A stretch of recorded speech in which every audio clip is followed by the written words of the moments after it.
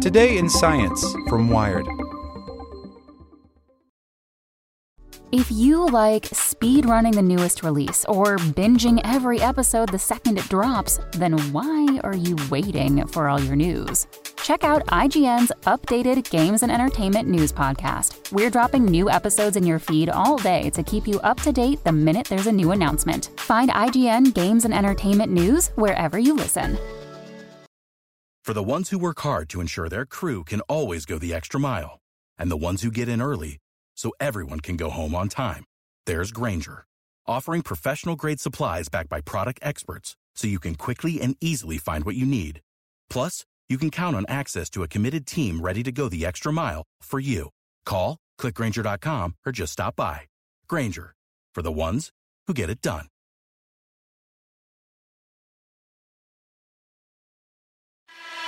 Welcome to the spoken edition of Wired. Not all giants are slain by sword. A mirror-petrified Medusa. Tax evasion and a case of syphilis brought down Al Capone. And if oil monolith ExxonMobil's stock price ever takes a major plummet, it will probably come from failing to tell its investors how climate change would wreck its business model. On September 20th, the Wall Street Journal broke news that the U.S. Securities and Exchange Commission, the highest federal financial regulator, is formally investigating Exxon's accounting. The company stands accused of ignoring and possibly even lying about how market fluctuations affect its profits. Some, but not all, of those fluctuations come from government regulations targeting climate change. Environmental law wonks are watching that last bit closely, because the company stands accused of knowingly pushing an anti-climate agenda. If the SEC gets the goods on Exxon, it could drop some serious sanctions on the company, and that could affect the way publicly traded companies account for the costs of climate change. Climate change causes temperatures to rise, seas to heave, storms to surge. It leads to longer droughts, wilder wildfires, wetter deluges. Political, military, and economic experts have linked climate change to rise of ISIS and the Syrian refugee crisis, and promise more upheavals. Those costs have led governments to react with emissions regulations. Regulations basically put a price on emitting carbon, making it more expensive to burn fossil fuels. The question to ask is, in a world where climate change is leading regulations, what happens to the estimated value of the company's assets, and therefore the worth of that company, says Beavis Longstreth, a former SEC commissioner. This is especially important for companies who rely on public investors. Since at least the late 1980s, Exxon has sold its stock based on two claims. 1. Climate change is not real. And 2. Even if it were, governments would balk at the huge costs associated with transitioning to clean energy economies. But in 2015, Inside Climate News reported that Exxon didn't actually believe that first claim. That investigation showed how the company's own research established the links between greenhouse gas emissions and climate change back in the 1970s.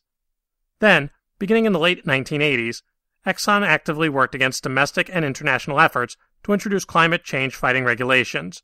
By extension, it was, allegedly, misleading its own investors about how climate change would affect their returns.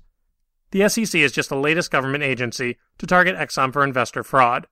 New York's Attorney General launched an investigation last September, and has since been joined by 19 other attorneys general. In March, the Department of Justice referred a congressional request for an investigation into Exxon to the FBI. So what are they all looking for? Well, first of all, this is more broad than just climate investigations. Exxon does not publicly record how it values its own oil reserves during market fluctuations. The current oil market, for instance, is oh so timidly rebounding from a historic bottoming out, which was driven largely by a natural gas boom. But through that dip, Exxon has continued to invest in high-cost oil exploration. Then the question arises of corporate waste. This becomes of paramount interest to your investors if you're spending $80 or so per barrel to explore for new oil, and the market is only paying $40 per barrel. In short, your stock is overvalued, says Longstreth.